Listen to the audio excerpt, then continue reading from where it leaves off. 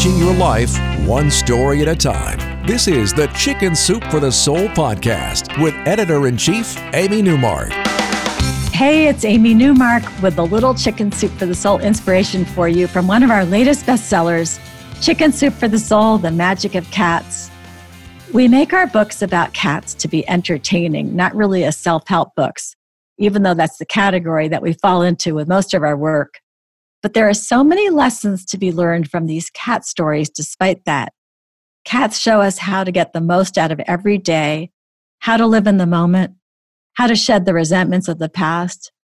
And often, particularly because of the number of rescues we feature in our books, cats are examples of how to use the power of fortitude and forgiveness and resilience.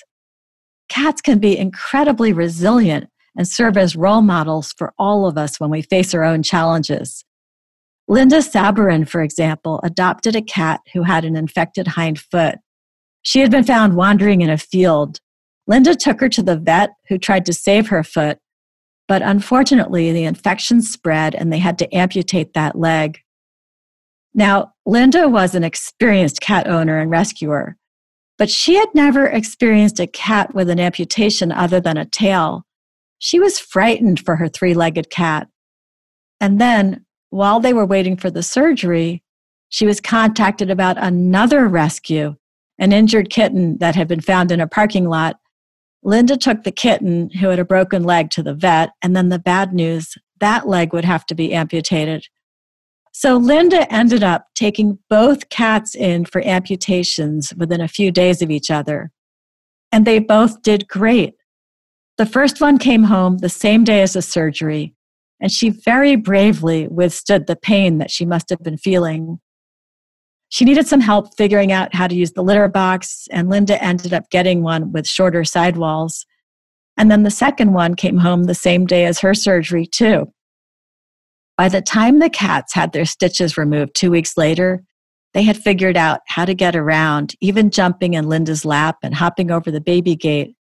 Before long, they were both racing through the house and jumping on furniture. Linda doesn't expect the missing legs to hurt the cat's chances for adoption after she fosters them. She says, "There is a growing trend of people wanting to adopt special animals. It's wonderful to see and be a part of. Rescue animals have often been neglected, abandoned, and sometimes abused. I love it that I get to heal their wounds and soothe their souls, and then pass them along to someone who will love them forever." Linda says those two cats never whined and never showed any self-pity. They just dealt with life and moved right along. And that's what we find with these stories about cats. They're an inspiration for us humans to deal with our own challenges with the same plucky attitude as those little rescued cats. Teresa Hoy found a role model for resilience too in a cat she named Blue Eyes. Blue Eyes showed up at their country home one December day, a large cream-colored male cat. He was already an adult and had been roaming for who knew how long. So Teresa wasn't surprised when he tested positive for feline immunodeficiency virus. But since he was otherwise healthy and non-aggressive, she adopted him into their family. For 7 years, Blue Eyes spent his life the same way as their other rescued stray cats, living in a climate-controlled cattery in the barn. That changed for Blue Eyes when he was diagnosed with diabetes. Since then, Teresa has trekked to the barn twice a day to give him his insulin injection. He doesn't seem to mind.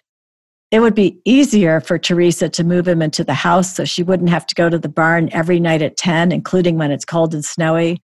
But that would mean taking him away from his fellow barn cats and introducing him to a potentially hostile group of house cats, which could stress his already compromised immune system. Teresa's been giving him his insulin for 3 years now, and she figures if he could live through what he went through, she can do her part to keep him going, because he's actually been through more than FIV and diabetes. That poor cat was also diagnosed with mange from mites, which prey on cats with compromised immune systems. Treating that problem involved very uncomfortable sulfur dips at the vet. Blue Eyes has more recently been diagnosed with hyperthyroidism, meaning more medication and monitoring. Teresa says, so Blue Eyes stays in the barn, and I travel like a postman back and forth every day, rain or shine, sleet or snow, delivering life-saving insulin to him. Why trudge out into the sweltering heat or freezing cold twice a day when it would be so much easier to put him to sleep? Because of love, that's why. Love of his sweet nature, even in the midst of terrible diseases, his gentleness, and his uncomplaining, accepting attitude of the circumstances.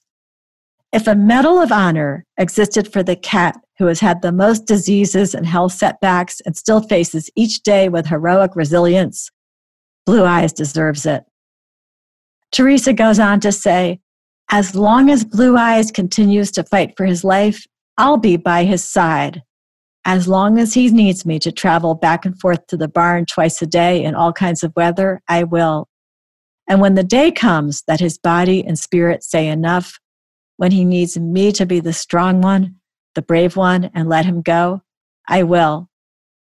I'm Amy Newmark, and you've been listening to the Chicken Soup for the Soul podcast. Thanks for joining me today. If you want to learn more about our new books and everything else going on at Chicken Soup for the Soul, join the more than 2 million people who follow us on Facebook, Instagram, and Twitter. And go to chickensoup.com and click on the podcast button to learn more about Chicken Soup for the Soul, The Magic of Cats. You can also pick up a copy at Walmart, Barnes & Noble, Books A Million, Kroger, Meijer, BJ's, and Amazon.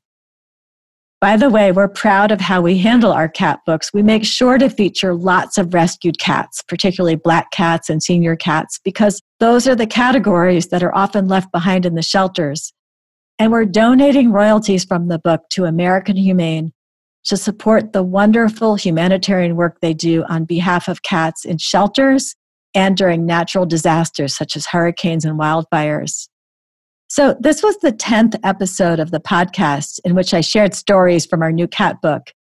If you'd like to hear the 18 other stories I told from the book, just subscribe to the podcast on your favorite podcast app, and you can go back and listen to the past episodes.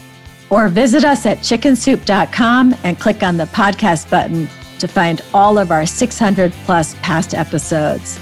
And come back for our next episode for a look at working dogs that love their work, dogs that really want to have a purpose.